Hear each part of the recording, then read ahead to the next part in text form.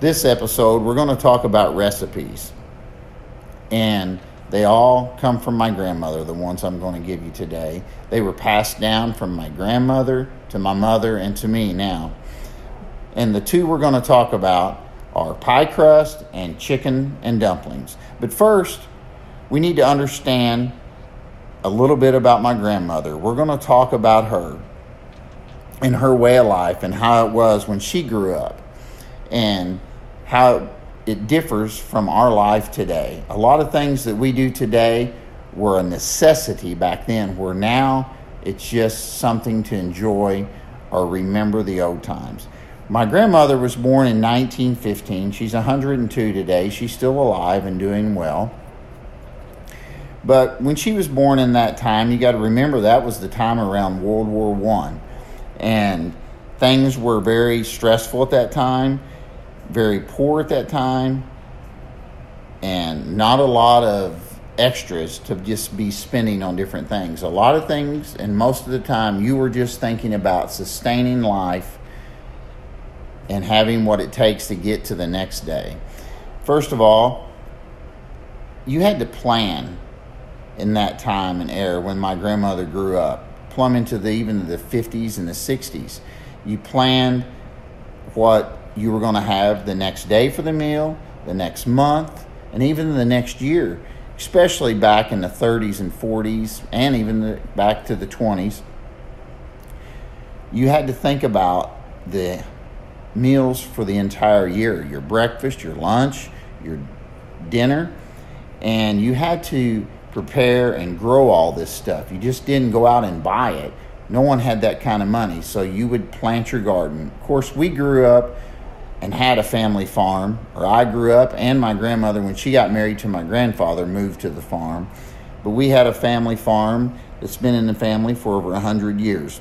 And that's where we grew everything, or she grew everything, and then I did when I came along. But again, like I said earlier, it was more of a necessity for my grandmother and my mother and father. You would plant a massive garden each year. You would harvest that garden each year, and you would have to prepare it so it would last for the whole year. And you would have to plant a lot of stuff. It was not just a little bitty 20 by 20 garden in the back.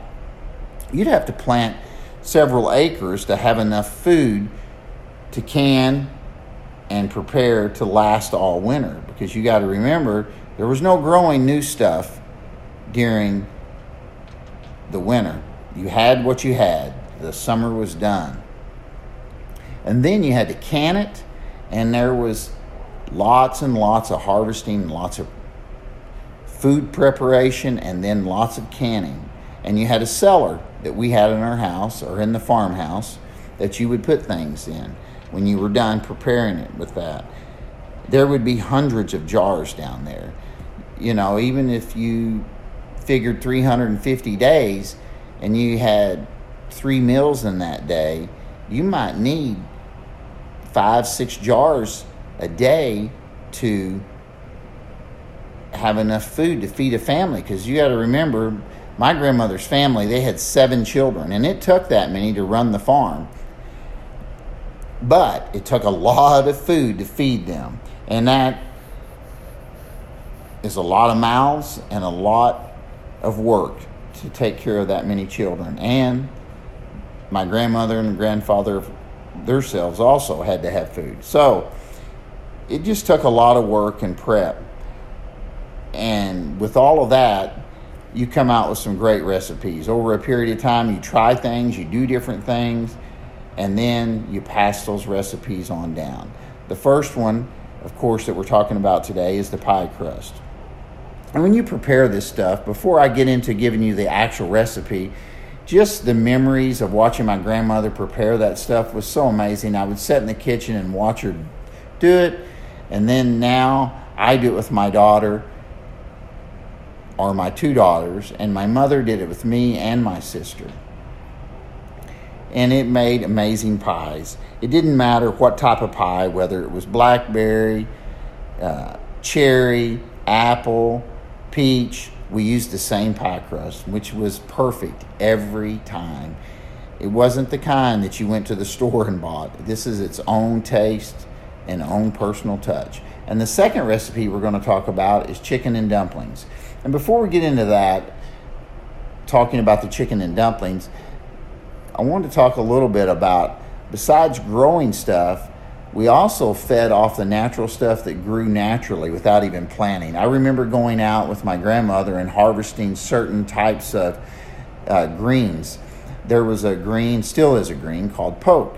We would harvest that and make poke salad and cook it. And I remember her taking me around the farm and finding it and showing me which part of the plant to harvest and which part not to harvest. Then we would bring it back and she would cook it. It just is really a neat memory for me to remember that. And you just don't see or hear that much anymore of that. But we brought food from the earth and our fertile soil that was naturally grown and that we planted. So that was a great memory. And I just even walking around my farm with my grandmother and my father and my grandfather and my mother, just remembering that. But to talk about the chicken and dumplings, those are amazing. It makes me think about tonight I may fix some chicken and dumplings for myself. But also, you got to remember, you didn't just go to the store and buy a chicken. You had to raise your own chickens. And how many chickens would you want to eat in a year's time? So you just didn't have 10 or 20 chickens running around the house or the yard.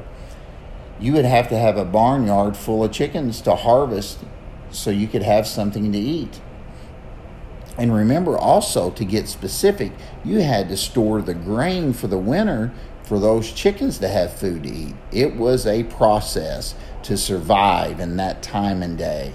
Even when you think backwards into each thing you needed. You wanted a chicken to cook that night, so you had to raise the chicken, so you had to have food for the chicken, so you had to raise the food for the chicken and harvest it. It was a non-ending workload, day after day, to sustain life back in those days.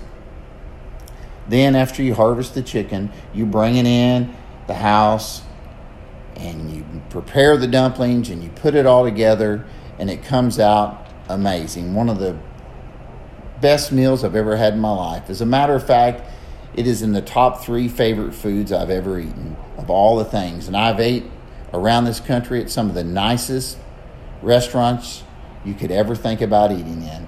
But my grandmother's chicken and dumplings is right there at the top with some of the greatest recipes you would even try or ever tried in a restaurant. So then when it was done, again, you would set the table with your family and have great family time, have a great meal of chicken and dumplings, and then with the pie crust, the dessert came. You would have a piece of pie, and what an amazing blessing that was, both of them from our fertile soil.